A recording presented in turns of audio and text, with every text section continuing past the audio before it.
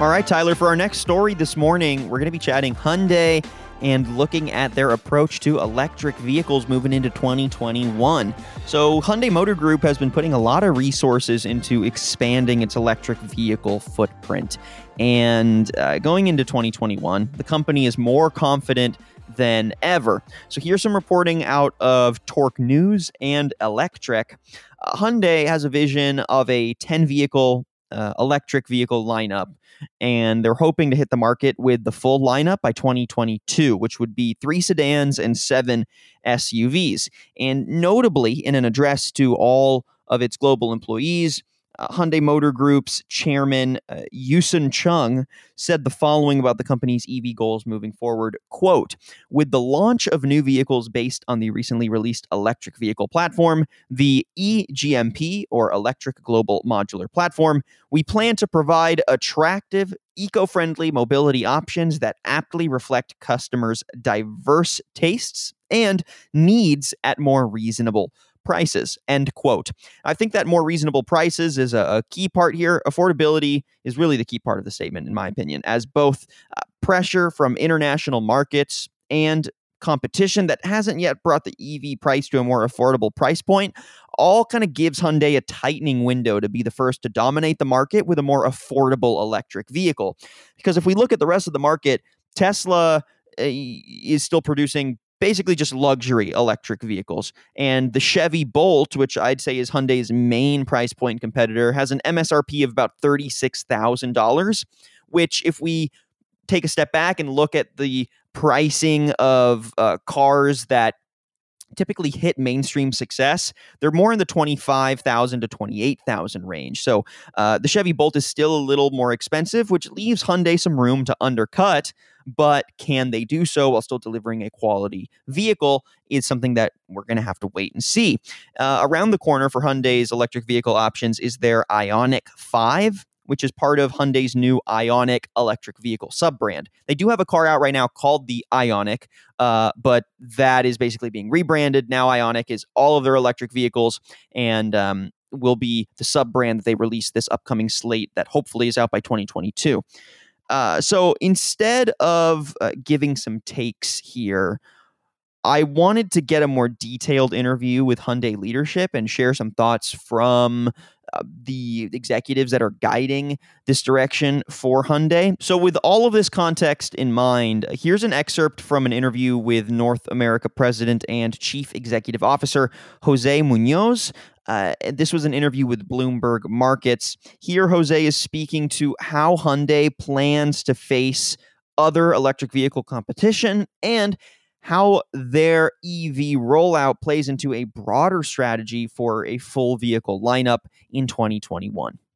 Jose, let's talk about the future. Let's talk about of course, the Ioniq 5. Let's talk about the EV focus that you have at Hyundai. How are you going to be taking on the competition? Because it feels like there's going to be an awful lot of supply suddenly in the market to be choosing from. Do you feel that you can make headway over and above some of the others that are already on the road? Well, first and foremost, I think is important to know that Hyundai has already had more than 20 years experience with new technology, namely with the hydrogen technology. And we actually launched the first hydrogen power vehicle, the iX35, back in 2013. So we have recently presented our 2025 strategic plan. And within that, we want to become leaders in the electric market by 2025 with sales within the group of about 1 million. As you said, one of the key strategic pillars is the launch of the battery EV-focused brand, Ioniq.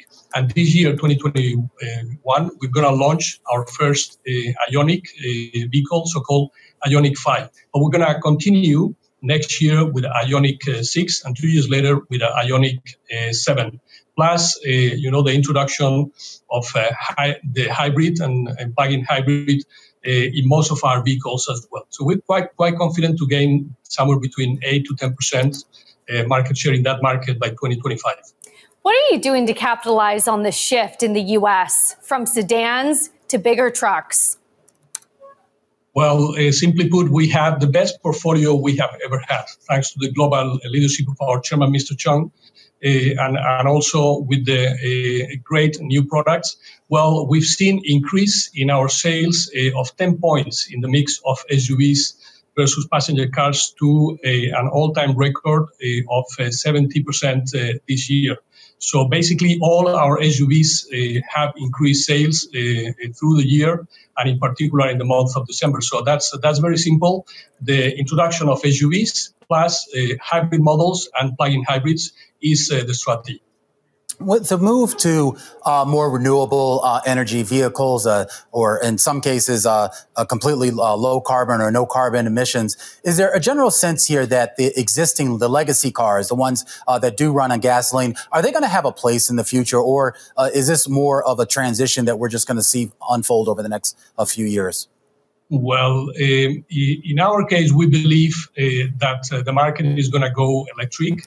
And in particular, we want to be fully electric by 2040 in all the major markets. So over time, ICE vehicles will disappear. It's going to take different time depending on the type of vehicle. So for example, probably on the pickups, we'll see them last a little bit longer. But over time, we believe there's going to be a complete shift to electrification.